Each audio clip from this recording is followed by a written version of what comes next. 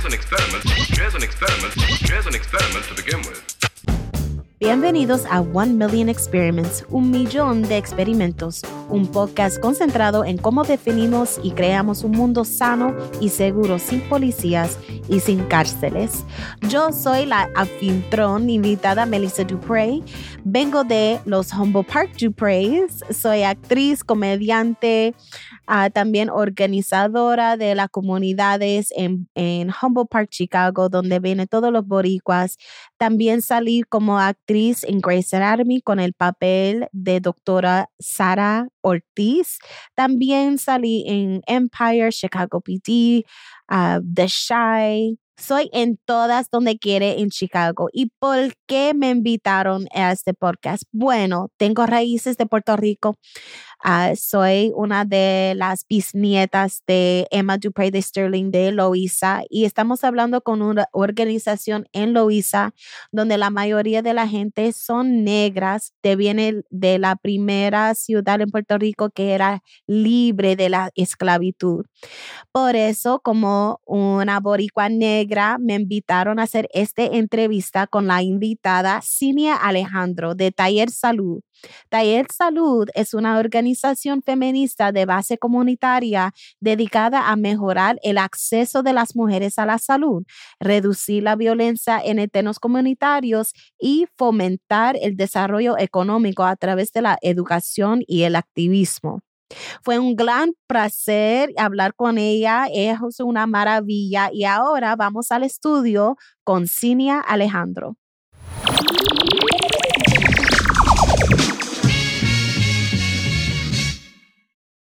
A empezar, aquí estamos con Cinia de parte de Taller Salud. Primeramente que nada, quiero introducir, mi nombre es Melissa Duprey de los Humboldt Park Dupreys y estoy en Chicago, donde es tierra de la nación indígenas de los Tres Fuegos. Quiero agradecer a la gente Ojibwe, Odawa y Potawatomi y otras gentes indígenas que todavía ocupan esta tierra. Y por favor, Cinia, háblame de ti y también de tu organización, Taller Salud, por favor. Mira, mi nombre es Cinia Alejandro y hablar de mí, por lo general no me gusta mucho, pero sí te voy a hablar de Taller Salud. Sí. Y me parece a mí que hablar de Taller Salud es hablar de Cinia. Mira, nosotros tenemos una compenetración bien bonita. Incluso hace poco le escribí a mi supervisora, estaba por enfermedad porque pues han pasado varias cosas y aún enferma hice un trabajo y ella me dijo, Cinia, pues no me cojas todos los días por enfermedad, coge los días, dame las horas que trabajaste y pídeme las horas por enfermedad. Y mi contestación fue la siguiente: trabajar para mí en Taller Salud es un apostolado. Realmente trabajar para Taller Salud en mi persona no es trabajo, es construir país. Así que si yo te hablo de Taller Salud, es construir país. Nosotros somos una organización feminista de base comunitaria donde tenemos 3 ramas bien importantes que trabajan con la comunidad, que es comunidad y liderazgo. Y comunidad y liderazgo lo que hace es empoderar a los líderes de la comunidad para que puedan identificar sus situaciones y poder resolverlas en conjunto. Tenemos a Mujeres y Salud. Mujeres y Salud trabaja directamente con la salud de la mujer. Incluso nosotros tenemos un eslogan que dice: la salud de un pueblo comienza con la salud de las mujeres. Así que para nosotros es importante trabajar con la mujer. De hecho, así empezó Taller Salud en 1979, que fue donde se fundó, trabajando con la mujer y la salud sexual y reproductora de la mujer. Y desde ahí no hemos parado de trabajar con la mujer. Y tercero, el programa que dirijo, que es Paz y Desarrollo. Y ese programa que yo dirijo nace en el 2011 por la necesidad que ven las mujeres y se acercan a Taller Salud para trabajar con la violencia del pueblo. Y le piden entonces a Taller Salud que comiencen a mirar de qué forma pueden trabajar con la violencia del pueblo. Claro, en el 2011 comienza Acuerdo de Paz, pero 2009 estaban en diálogo las mujeres y los líderes de Loíza con Taller Salud. Y una cosa linda que tiene Taller Salud es que tiene el oído en tierra. Ellos escuchan la comunidad. Yo creo que el éxito de Taller Salud, y yo sé que Taller Salud es exitosa, modestia aparte, porque nosotros nos impongamos, sino porque nosotros escuchamos la comunidad. Entonces, eso hace que nosotros tengamos un ground bien fuerte con nuestra gente, y la gente confía en nosotros. Entonces, eso hace que las cosas marchen, porque hay unidad de pensamiento de la comunidad y de nosotros, de Taller Salud. Gracias, muchísimas gracias por ese pedacito de información sobre la organización y la gente. Primeramente que nada, déjame tomar un pasito atrás. Explícame los rollos que tienes tú. También, por favor, repite su nombre y su pronombre y las personas que están integradas en la organización y cómo han dividido sus rollos, sus títulos, sus quehaceres, sus responsabilidades. Pues mi nombre es Cinia Alejandro, como dije ahorita, y mi pronombre es ella. Cuando hablamos de las tres fases fuertes, ¿verdad? de Taller Salud, porque claro, contamos con un grupo de analistas, contamos con el grupo de comunicaciones, que son pequeños departamentos que nos ayudan, ¿verdad?, a florecer dentro de la comunidad y fuera de la comunidad. Tenemos Mujeres en Salud, y Mujeres en Salud lo dirige Lourdes Hinoa. Y Lourdes Hinoa es la persona que está a cargo de preparar programación para Mujeres y Salud. Dentro de Mujeres y Salud, tú puedes encontrar las promotoras de salud, vas a encontrar tu Paz Cuenta, que trabaja directamente con la violencia de género, vas a encontrar las afrocaribeñas, que son fascinantes, así que las afrocaribeñas, y también tenemos un componente psicológico que trabaja a las mujeres directamente cuando tienen una situación de violencia. Así que esas son las áreas que trabaja Lourdes bajo Mujeres y Salud. Entonces, Jenny de Jesús es la persona encargada de trabajar lo que es comunidad y liderazgo. Y ella tiene un programa donde desarrolla la comunidad en diferentes facetas, desde agricultura, tiene un capital semilla, donde aporta, ¿verdad? Tuvo un programa donde aporta a personas que quieran hacer pequeños negocios para que puedan producir y puedan planificar. Y ese formato, esa organización, pues nosotros, y ese apoyo nosotros lo damos a las personas que deseen hacer sus pequeños negocios. Y además de eso, tiene un grupo bien fuerte de organizadores dentro de la comunidad, que son los líderes comunitarios, donde ellos identifican las situaciones difíciles de la comunidad para trabajar con ellas. Ese es Jenny. Y entonces esta servidora, que es Cinia Alejandro, que trabaja con Paz y Desarrollo. Paz y Desarrollo trabaja directamente con la violencia del pueblo. El objetivo principal de Paz y Desarrollo es minimizar las muertes violentas del pueblo de Loíza. Ese es nuestro trabajo, que no ocurran muertes en el pueblo. ¿Qué pasa? Nuestro pueblo ahora mismo tiene 25,000 habitantes. Cuando yo comencé en el 2011 tenía 30,000 habitantes. Pero ocurrían muertes de cada semana. Cada semana había una muerte. Y eran muchas las muertes incluso. Ese 2011 cerró con 42 muertes cuando yo comencé a trabajar. Entonces Estaba hablando sobre los muertos en ese tiempo han morido 42 personas. En el 2011 terminó ese año con 42 muertes. Entonces, demasiado muy alta el número de muertes para el número de habitantes que teníamos acá en Loíza en ese año. Nosotros nada. Y anterior a ese año ocurrieron 46, 49 muertes en el 2009, 2010. Así que era preocupante lo que estaba pasando en Loíza y por ende la comunidad y las mujeres del pueblo hablaron con Taller Salud. Hablaron porque eran los hombres y eran sus esposos, eran sus hijos, eran sus hermanos los que estaban muriendo en las calles. Así que comenzamos a trabajar con un modelo evidenciado de Chicago, que comenzamos a buscar qué podía trabajar con la violencia. Entonces encontramos ese modelo que se encontraba en la universidad. Comenzamos a criollizarlo, a ver cómo podíamos adaptarlo y adoptarlo a la necesidad de nuestro pueblo. Hablando de las organizaciones que están tomando ese empoderamiento de la enfoque feminista, ¿cómo ha cambiado el movimiento? ¿Cómo ha cambiado la reacción de una organización feminista haciendo el enfoque a la comunidad? ¿Ha recibido otras reacciones como feminista? ¿O ha cambiado la misión? Pues mira, fue un proceso de crecimiento, tanto para la organización como para la comunidad. Incluso no era normal que una organización feminista trabajara con hombres. Así que eso nada más hizo que la visión de Taller Salud se agrandara.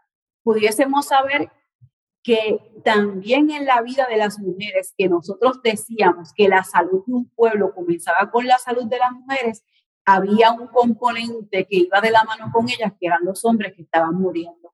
Así que eso para nosotros fue bien importante porque cambia la visión total de lo que es la feminista de 1979.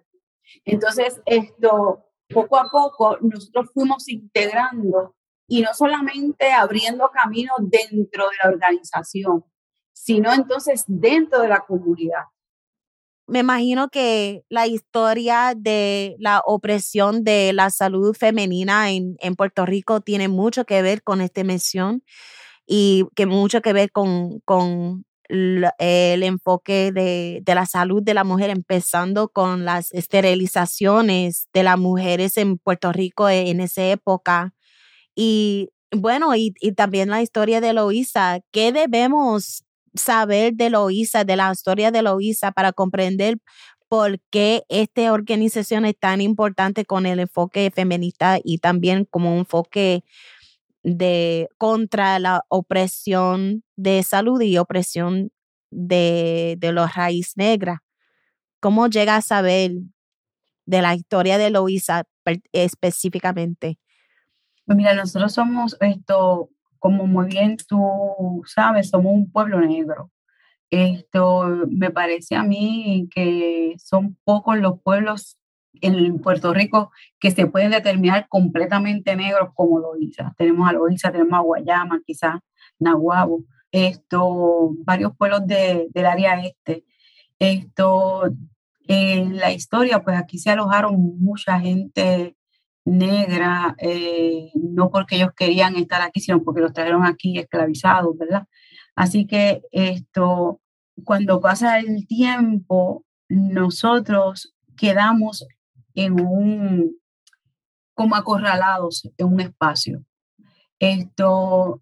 Si te hablo de lo que es la geografía de mi pueblo, para tú llegar a mi pueblo, por los 3 lados que podemos salir, que es un solo camino. Sí, hay un solo entrada y salida, llegando al aeropuerto entre. Nosotros nos conectamos a Puerto Rico por puentes, eso es número 1.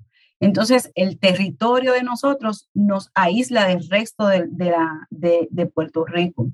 Ya eso es una desventaja. Adicional a eso, cuando comenzaron a experimentar con la píldora y las esterilizaciones, en Loíza fue un foco, y se lo puedo hablar desde la experiencia de mi mamá. Mi mamá tiene 6 hijos, pero la realidad es que ella comenzó a tomar esta píldora sin saber bien lo que estaba tomando, ni los efectos que esto causaría. Así que yo quiero que usted sepa que no solamente le pasó a mi mamá, le pasó a varias mujeres de Loíza. El cuidado de tu salud sexual fue algo que las personas fundadoras de Taller Salud vieron importantes y necesarias para trabajarlo. Interesantemente, comenzaron a hacerlo cuando pasó el huracán Hugo. Cuando pasó ese huracán, ellas se movieron a Loíza a comenzar a trabajar esa salud. Y eran personas que no trabajaban, no eran empleadas, era como un colectivo que se reunía y visitaba las casas de las mujeres. Y allí les enseñaban a ver sus partes, a poder tener contacto con eso, porque no nos enseñan a tener contacto con nuestra vulva, con nuestro cuerpo, ¿verdad? ¿Cómo no? Sí. Y entonces empezaron no solamente a que ellos pudiesen observar eso a través de un espejo, y eso no lo hacían, es interesante la historia, porque no lo hacían con una computadora, ni lo hacían con un diagrama, ellas lo hacían en medio de eso y con su cuerpo, y este es el espejo y así nos vamos a mirar, y estas son las partes, y aquí está el clítoris, y aquí está, o sea que comenzó una educación sexual directa a la mujer y cómo tenían que cuidarse y las cosas que tenían que cuestionar y las cosas que tenían que aceptar y qué cosas no podían aceptar. Claro, todo esto bajo un diálogo profundo con las mujeres de Loíza, ¿me entiendes? Ese trabajo fue un trabajo para mí gigantesco y titanesco y lo agradezco en el alma porque entonces, desde ese momento, las mujeres de Loíza pudieron tomar decisiones referentes a su cuerpo y cuidar su cuerpo de una manera diferente. Yo recuerdo que cuando pequeña, mi mamá por primera vez nos enseña a mirarnos a nosotros con un espejo, pero entonces nos enseña con ese espejo porque a ella le enseñaron a mirarse con un espejo, pero eso no estaba en la mente de ella. Se lo enseñaron y ella nos enseñó a nosotros. Entonces, y te cuento esto como una anécdota para que tú sepas lo importante de la educación y de llegar a tiempo a una comunidad y sentirnos parte de una tribu. Fue un proceso muy bonito, un proceso histórico donde qué bueno que las fundadoras vieron la necesidad en Loíza y se cementaron aquí. Yo creo que Loíza ha sido un pueblo, dentro de todo, que ha sido inteligente trabajando diferentes áreas. Cuando nosotros trabajamos con la mujer de la manera que lo estamos trabajando, otros pueblos ni tan siquiera se acercan a conversaciones con la mujer. Entonces yo creo que eso nos ha dado un espacio dentro de Puerto Rico. Me alegro que las fundadoras veían ese gran dicha, esa responsabilidad de educar a las mujeres y qué bonito fue que fue un espejo porque no debe ser una educación general que uno solo manera cabe a todas, que su propio relación con su cuerpo, relación con su salud, que ese espejo es reflexión de tú misma. Exacto. Wow, me doy escalofrío que ni mi abuela se pasó un espejo por ahí. Y mi abuela y yo siempre yo lo llevo a sus visitas del doctor y todavía ella tiene preguntas porque ella viene de ese género, de eso no se habla y la patria, ¿cómo digo? Perdóname. Sí, que ese es muy fuerte, es cultural. Yo tengo una tía, se llama Emma Duprey de Sterling, viene de Loíza. Ajá.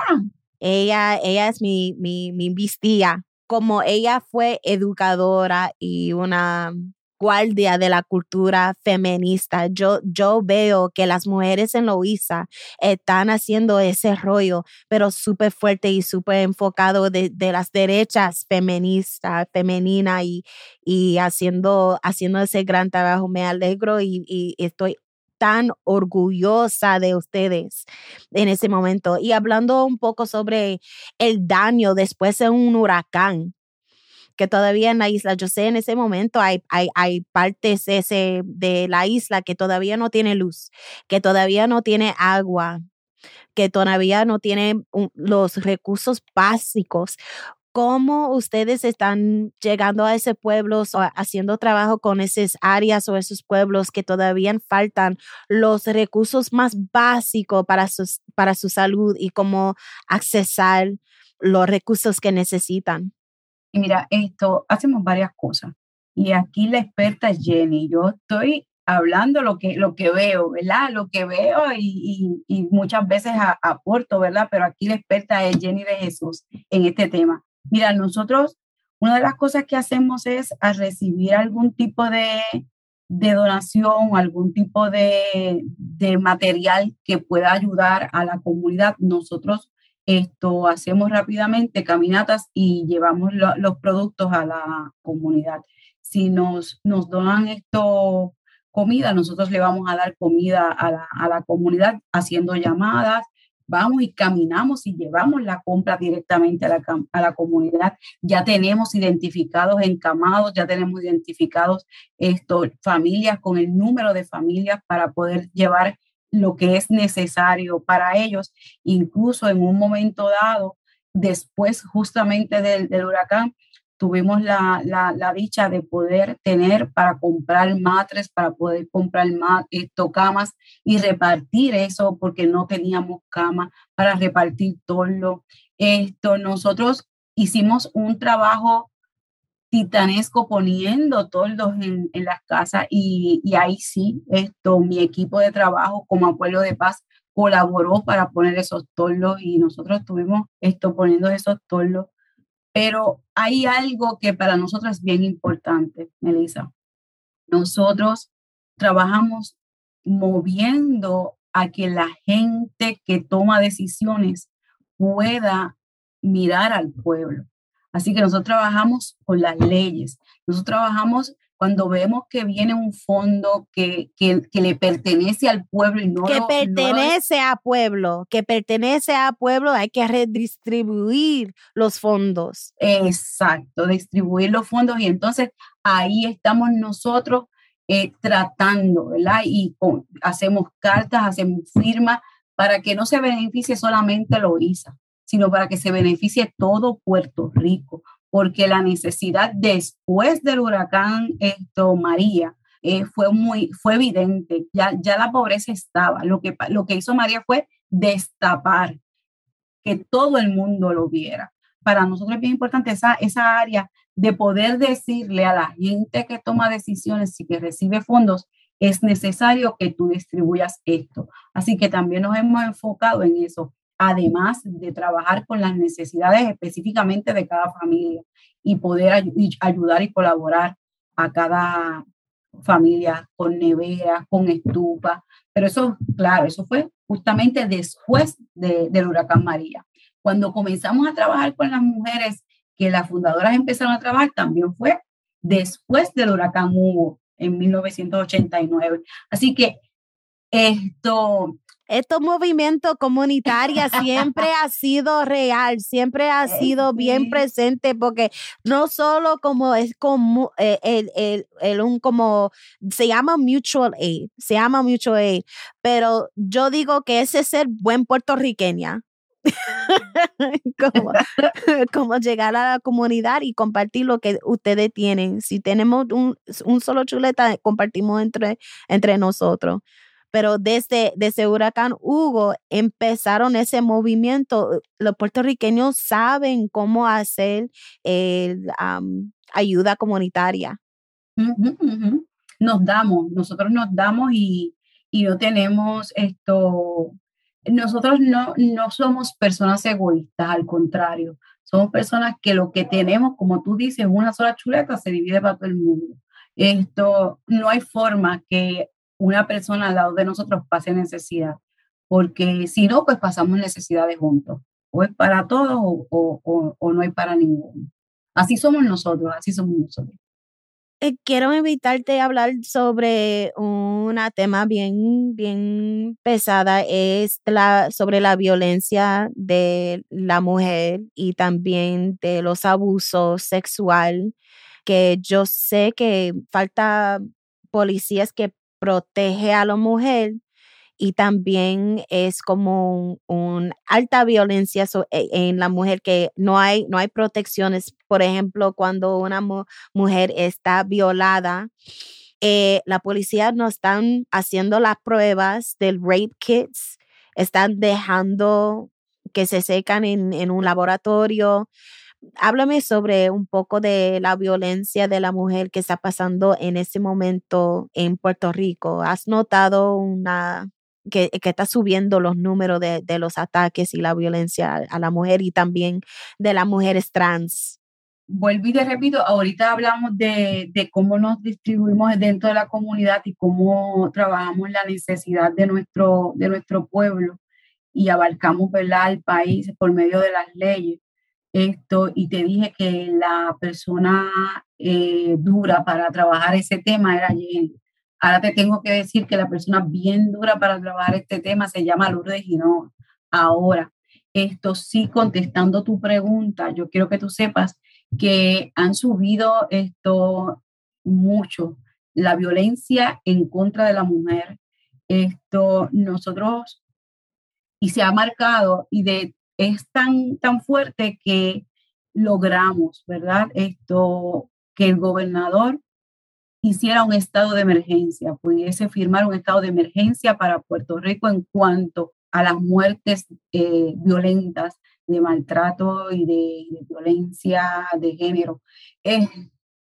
Yo no sé si ha sido como parte de la pandemia, no lo sé, pero nosotros hemos experimentado el que hemos retrocedido como 10 años atrás en cuanto a la violencia de género, porque es algo que este ciclo de violencia se hace, las mujeres ya lo reconocen, pero hay un tranque y es con las personas que no saben los protocolos a seguir, como precisamente tú lo dijiste, como la policía van, hacen las denuncias y no hay quien dé seguimiento o peor aún las victimizan y entonces hacen preguntas sobre preguntas o la mueven de oficina a oficina.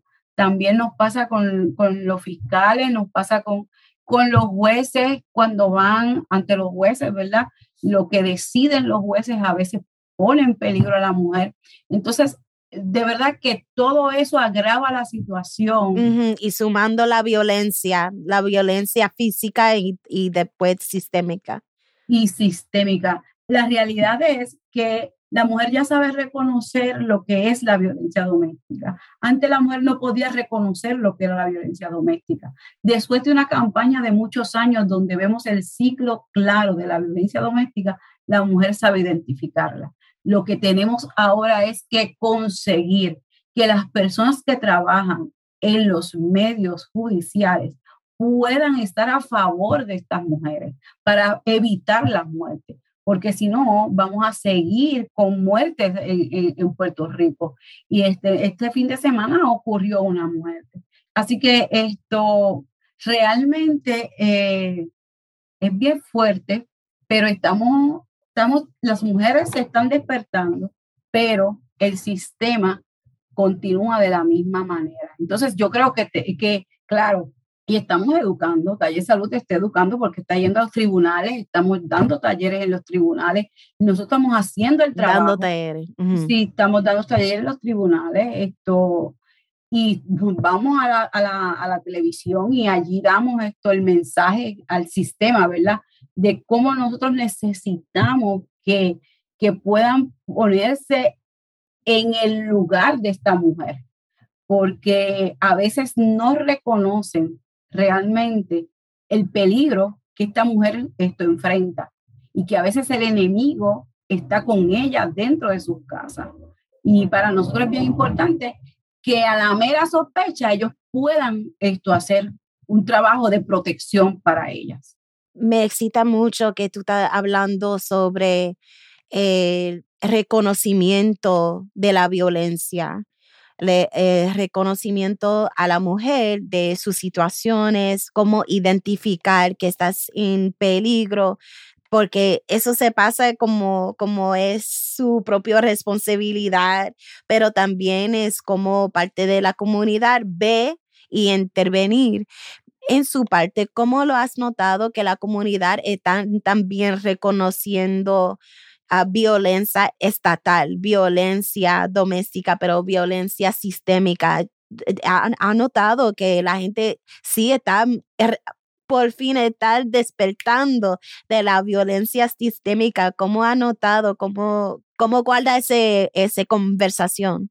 Es claro, cuando lamentablemente hemos tenido muertes violentas de mujeres, hemos visto cómo se levanta un pueblo a hacer reclamos a los jueces, a pedirle que necesitan justicia y que si hubiesen cogido la llamada a tiempo, y así lo dicen y las noticias lo proliferan, ¿verdad? Cuando se reúnen, nosotros podemos ver ese despertar de las personas, haciendo ese reclamo a la comunidad que puede tomar decisiones, porque ahí está la comunidad que dice, caramba, está la mujer que ya sabe identificar, pero también hay una comunidad que dice, ya identificó, pero necesitamos ahora que ustedes respondan. Así que esa respuesta comunitaria existe, es real y cada vez lo vemos con más números de personas frente a los tribunales. Así que sí hay una respuesta buena de la comunidad. Mm. ¿Cuáles son las programaciones o los recursos que el taller salud está dando a las personas para reaccionar en esas situaciones que nosotros tenemos un programa que para nosotros es bien interesante, que es Tu Paz Cuenta. Tu Paz Cuenta para mí es pionero en poder trabajar la violencia doméstica dentro de las iglesias. ¿Qué pasa? Nosotros vemos las iglesias y pensamos que es una comunidad de fe donde no pasa la violencia doméstica. Entonces, perdóname, que sí, irónica. Sí, ¿qué hizo Tu Paz Cuenta?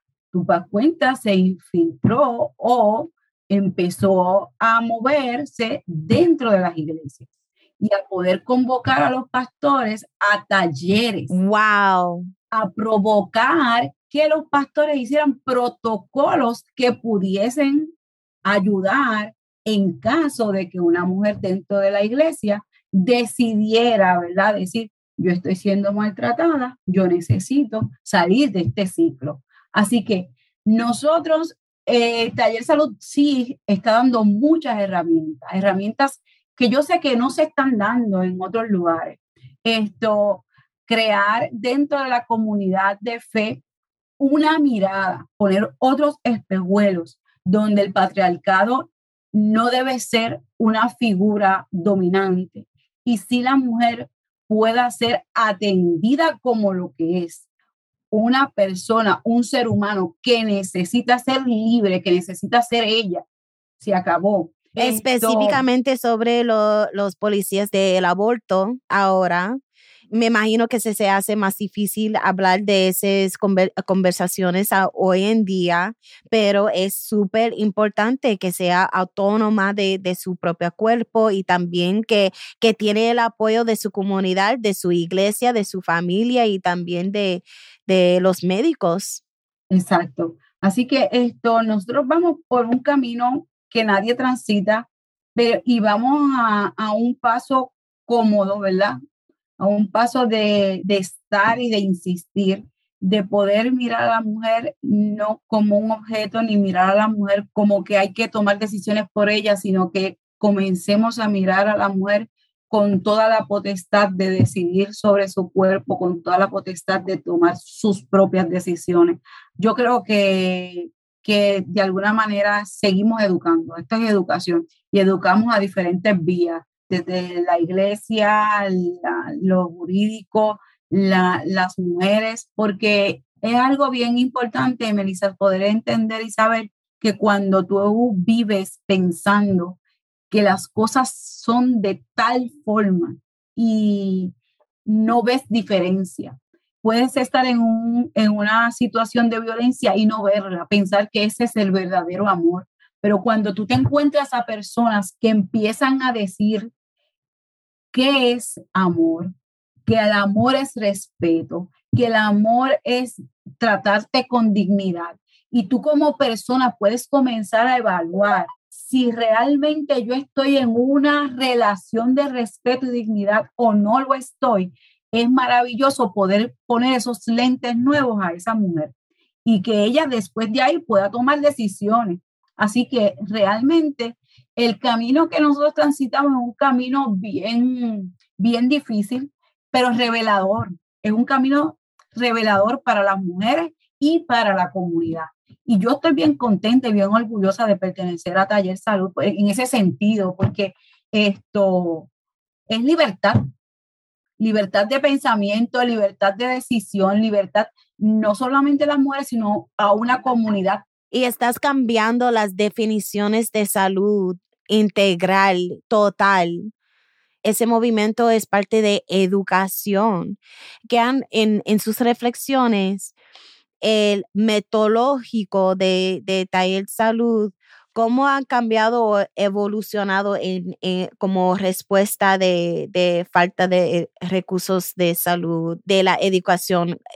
Ustedes tienen diálogos, ustedes tienen talleres, ¿cómo han llegado a lograr su forma? Si esa es la forma, eso es nuestro sistema y todavía cambia el sistema, ustedes tienen otros talleres entre su organización total, tenemos que cambiar unas formas. ¿Cómo es su proceso de llegar a lograr a una taller? El proceso de nosotros es escuchar a la comunidad. Nosotros vemos la situación, los problemas y de alguna manera comenzamos a juntar el equipo para conversar entre nosotros cómo responder a esas necesidades. Y de ahí entonces construimos el taller.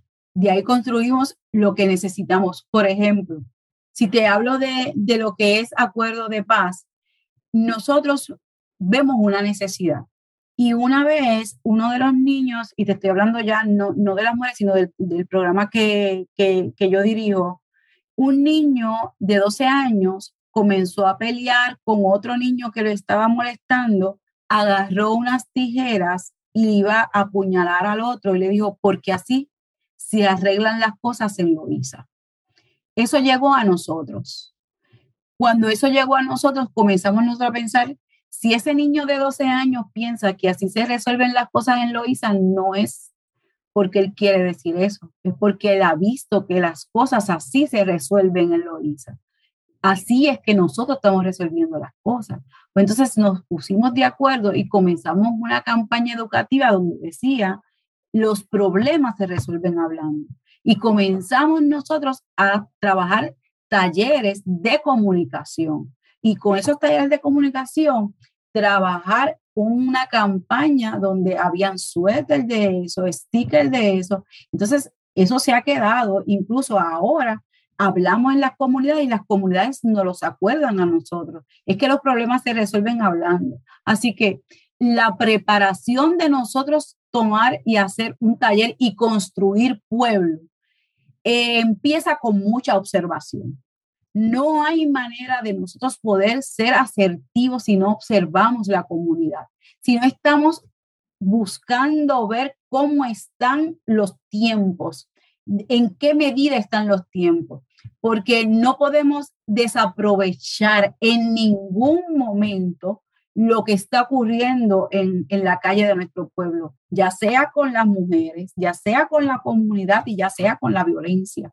Hay que tener oído en tierra, observación y en el equipo de trabajo mucha comunicación. ¿Por qué? Porque nos dimos cuenta, por lo menos, tanto comunidad y liderazgo, mujeres y salud y paz y desarrollo, nos dimos cuenta que este cantito de Puerto Rico que es Loíza, es, como te digo, es una probada de lo que está ocurriendo en todos los pueblos de Puerto Rico. Es un experimento social también, que si lo pasaría en este pueblo y aquí lo mantenemos y aquí tratamos de el diálogo en la respuesta del crimen, hay que buscar dónde son las raíces de donde viene ese crimen. No hay una sola solución para todo. No hay. No la hay. Entonces, cada cosa tiene su forma y su vuelta para nosotros poder ser asertivos en la comunidad. Entonces, Loíza es precisamente esa mirada de lo que ocurre en todo Puerto Rico.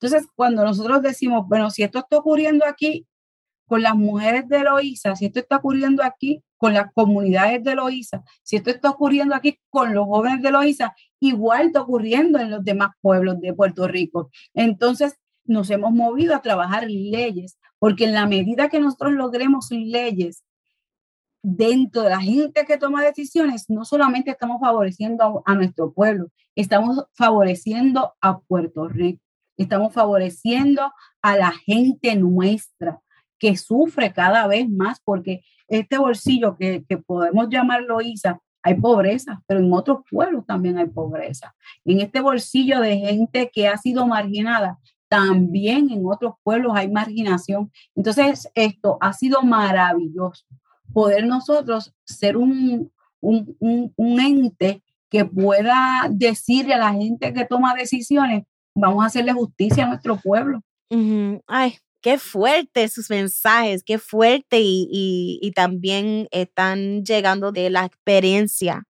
Esto sí es eficaz porque han notado el cambio y ustedes están haciendo ese trabajo su mismo. Quiero respetar tu tiempo. Si tienes 10 minutitos más, voy a hacer mis últimas preguntas contigo. Sí. Puedo hablar contigo hasta el amanecer. So, thank you. Y también estoy practicando porque ya salí de la ISA cuando yo era joven de Barcelona y no tengo nadie más para practicar. So, gracias por su gracia. Conmigo puedes practicar. Gracias. Me interesa mucho las metodológicos de diálogo entre Loíza, específicamente como una comunidad afroindígena. Dices que si esto está pasando con nuestra comunidad, con nuestra gente, sí ha pasado con otros pueblos y también en Puerto Rico entera. Yo sé también que hay colorismo y hay leyes específicamente que apoyan esa opresión sistémica viene de raíz. Para la gente negra hay otras maneras de encarcelar o hacer esos actos de opresión. ¿Tú crees que pasen la misma cosa en otros pueblos? Se pueden hacer las mismas talleres y es casi igual, pueden el mismo problema en otros países, en otros pueblos, pero Loíza es afroindígena. ¿Qué piensas tú sobre esas diferencias o no existen? Te tengo que decir que sí existen diferencias. Cada pueblo tiene su idiosincrasia, cada pueblo tiene su cultura. Ahora, lo que no cambia es que somos seres humanos. Lo que no cambia es la falta de oportunidades. Ya nosotros tenemos una experiencia como pueblo, como Taller Salud. Y esa experiencia nosotros la podemos llevar a otros lugares. Y va a ser de fácil acomodo el poder observar de qué manera podemos llegar a la raíz de cada problema, porque nosotros trabajamos la raíz del problema de Loíza. Así que trabajando a la raíz de este problema, nosotros hemos ganado una experiencia que nos va a ayudar a trabajar con otros pueblos, que claro, vamos a adoptar y adaptar a lo que ellos conocen. A veces nosotros podemos decir una palabra que para nosotros significa una cosa. Ok, yo le digo al vellón de 10, levita. Y en Loíza se le dice levita a ese vellón de 10. Pero sigue siendo un vellón de 10. Sí, así es cierto, sí. Cuando yo voy a otro lugar, para que a mí me entiendan, yo digo, dame un vellón de 10. Con esto te estoy diciendo que Taller Salud va a traducir su experiencia de tal manera que las otras personas puedan engancharse y puedan traducir esa experiencia a una experiencia renovadora y de cambio de pensamiento en beneficio de cada pueblo. La traducción es tuya, porque viene de su experiencia y también su diálogo, su lenguaje es tuyo, es específica de Eloísa. Exacto. Creo que es importante. Sí, eso es importantísimo. Pero entonces nosotros vamos allí con lo que conocemos, pero cuando nosotros observamos en otro lugar, nosotros vamos a traducir lo que sabemos y conocemos para que ellos puedan entender la experiencia que ya tenemos. Es eso. Wow, qué fuerte, qué fuerte. Yo sé que al final del día son las raíces que vienen. ¿De dónde viene ese sistema? Y en los Estados Unidos, most of the time it's whiteness. Most of the time es gente blanca con poder. Gente, y su manera de poner los leyes están de parte de su beneficio totalmente. Y también creo que parte de ese metodológico de colonialismo han llegado a la isla y sí aparece a la misma vez ese colonialismo. Como, o sea, Taller Salud sí combate el colonialismo porque también es combatiendo el acceso de recursos de salud. Creo que ya he hablado sobre casi todo como combate Taller Salud, pero ¿cómo fundan al taller y cómo apoyan al taller el gobierno en Puerto Rico? El gobierno apoya a Taller Salud. Mira esto, yo te podría decir que vamos por parte. Si hablamos del municipio de Loíza y tenemos a nuestra alcaldesa, yo te puedo decir que la alcaldesa de Loíza apoya a Taller Salud. Y junto a nosotros hacemos un frente al gobierno de Puerto Rico. Nosotros nos juntamos y hacemos un frente al gobierno de Puerto Rico. Mira, el apoyo del gobierno no se ve casi, está ahí, pero no creo que no sea accesible. Entonces, nosotros como entidad y lo que hacemos precisamente es eso, apoderar a los líderes comunitarios, incluso a los jóvenes que yo trabajo para decir, ustedes tienen unos derechos y pueden reclamar sus derechos.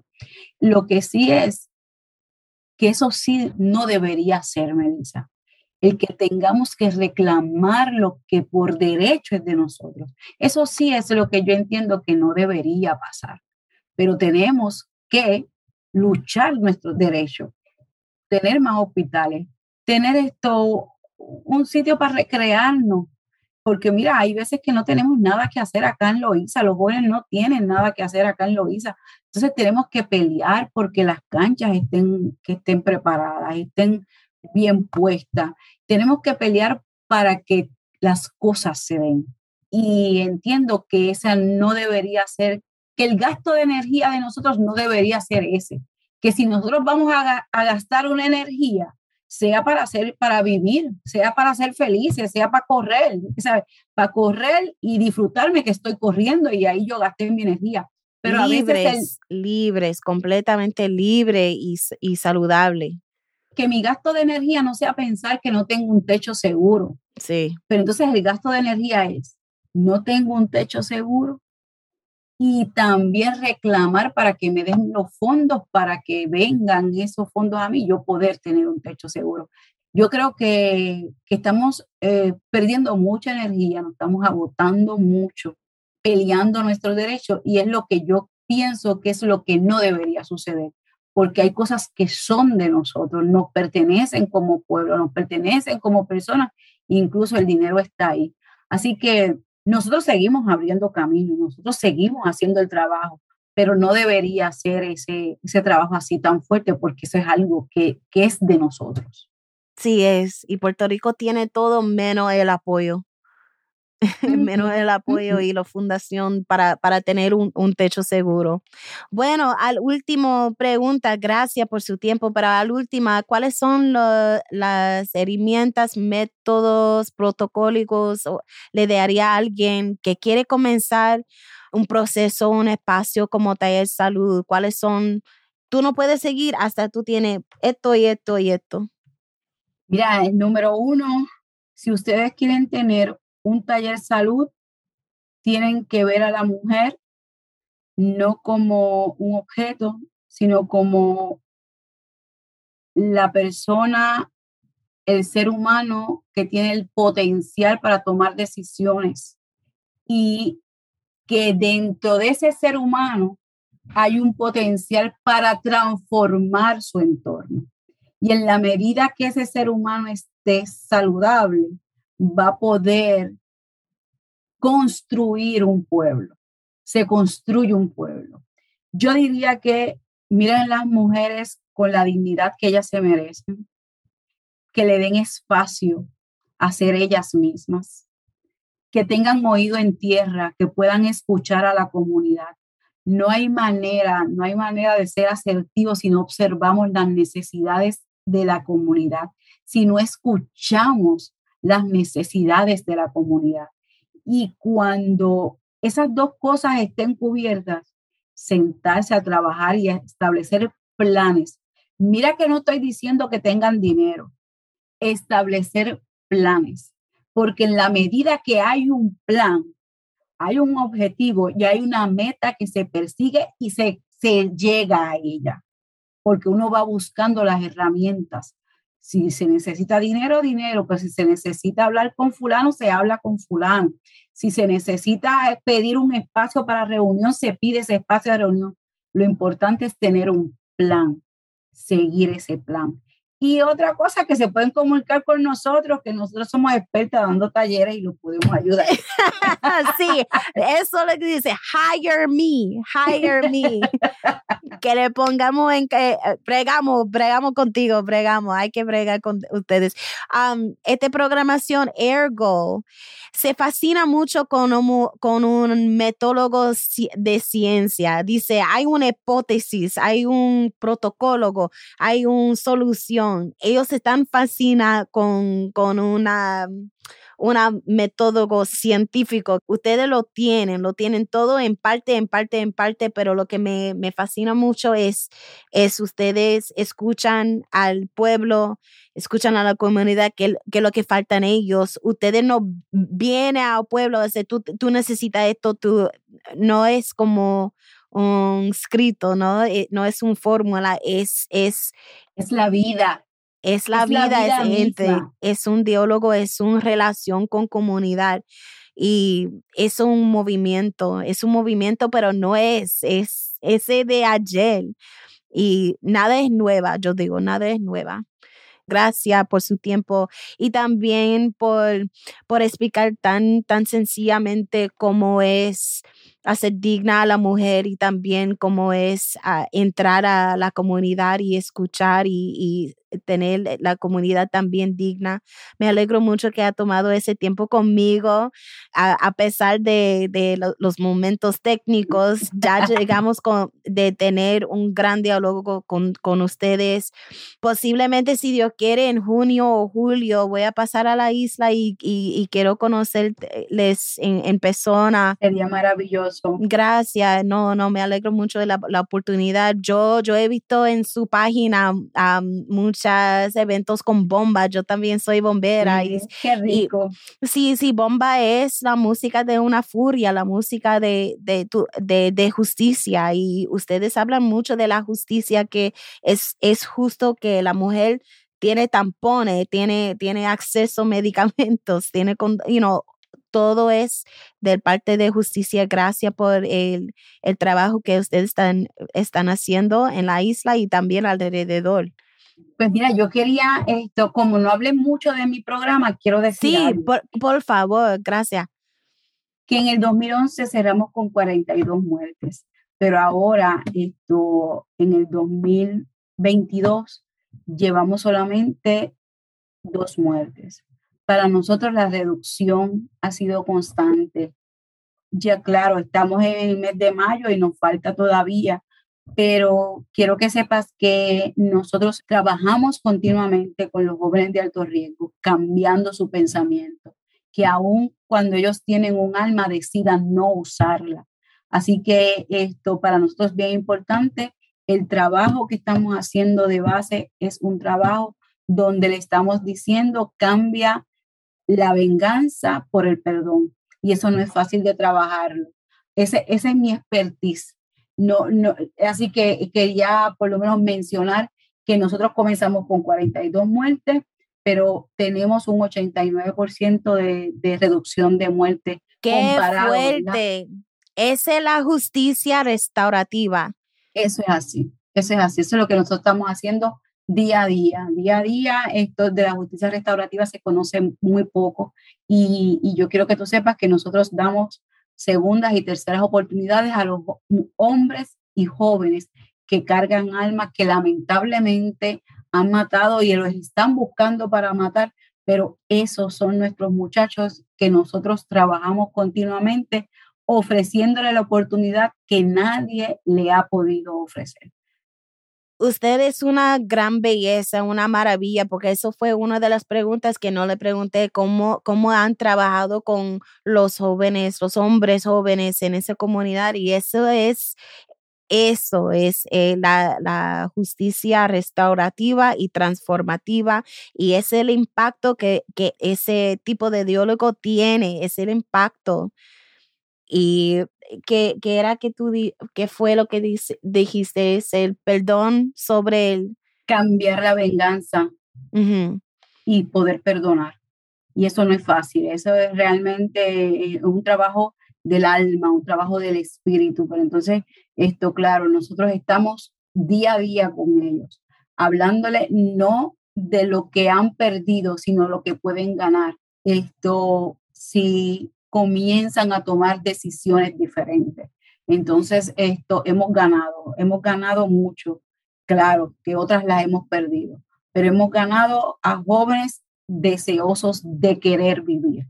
Una de las cosas que con el tiempo nosotros hemos podido trabajar, cuando comenzamos a trabajar, Melissa, nosotros trabajamos con los jóvenes que decían que no importaba porque ellos habían nacido para morir y su expectativa de vida era hasta los 20, 25 años. Ahora estamos escuchando a jóvenes diciendo, yo quiero estudiar, yo quiero trabajar, yo quiero estar con mi familia. Entonces vemos ese cambio de pensamiento, que no ha sido fácil. Llevamos una década trabajando, pero hemos dado la batalla y hemos visto el fruto de tanto sacrificio. Esa es la dignidad que tiene cuando uno está orgulloso de la persona que tú eres y donde vienen las raíces y la cultura. Eso sí le da otro partido de luz. ¿Sí? Y es la responsabilidad de su mismo. Wow. ¿Hay algo más sobre Taller Salud? ¿Hay algo más sobre su misión o que te quiere compartir con nosotras? Tú ves que esta programación no es para los otros en los Estados Unidos. Vamos a compartir con la gente en Puerto Rico para que ellos sepan lo que están disponible a ellos. ¿Cómo les encuentro? Si le quieren llamar por su pueblo, ¿dónde te puede conseguir? Pues mira, se puede conseguir a www.tallersalud.com. También pueden llamar al 421-2375 y también tenemos una línea especial, acuerdo de paz, ¿verdad? De una línea especial que le voy a decir el número ahora, que no me lo sé de memoria, que es el 787-698-1120. Ahí se pueden comunicar con nosotros en confianza y a Taller Salud directamente al 876-3440. Ok, aquí tenemos todo apuntado y también vamos a traducir esto y también editar un poco, pero es súper, súper importante que tenemos toda su información para también tú sabes, apoyar ese gran movimiento, porque fuimos a Puerto Rico como equipo de activistas y abolicionarias para aprender cómo son los movimientos alrededor del mundo, donde los pueblos también tienen gente negra y tiene población negras, cómo están tratando su misma comunidad. Y esos son los metólicos que estamos llegando y se llama un movimiento feminista negra. Qué lindo. ¿Qué es? Están desarrollando los modelos. Pues cuenten conmigo. De alguna manera, gracias. Yo soy de las que aprenden en el camino. Man, tú eres una visionaria, una maravilla. Gracias, Cinia, eres una maravilla. Gracias por su tiempo. Un placer conocerte. Me alegro conocerte por fin. He preparado para esta entrevista hace más que un par de semanas y estoy tan orgullosa de compartir ese espacio. Y también les amo mucho, un montón. Besitos y abrazotes. Gracias por su tiempo. Gracias a ustedes.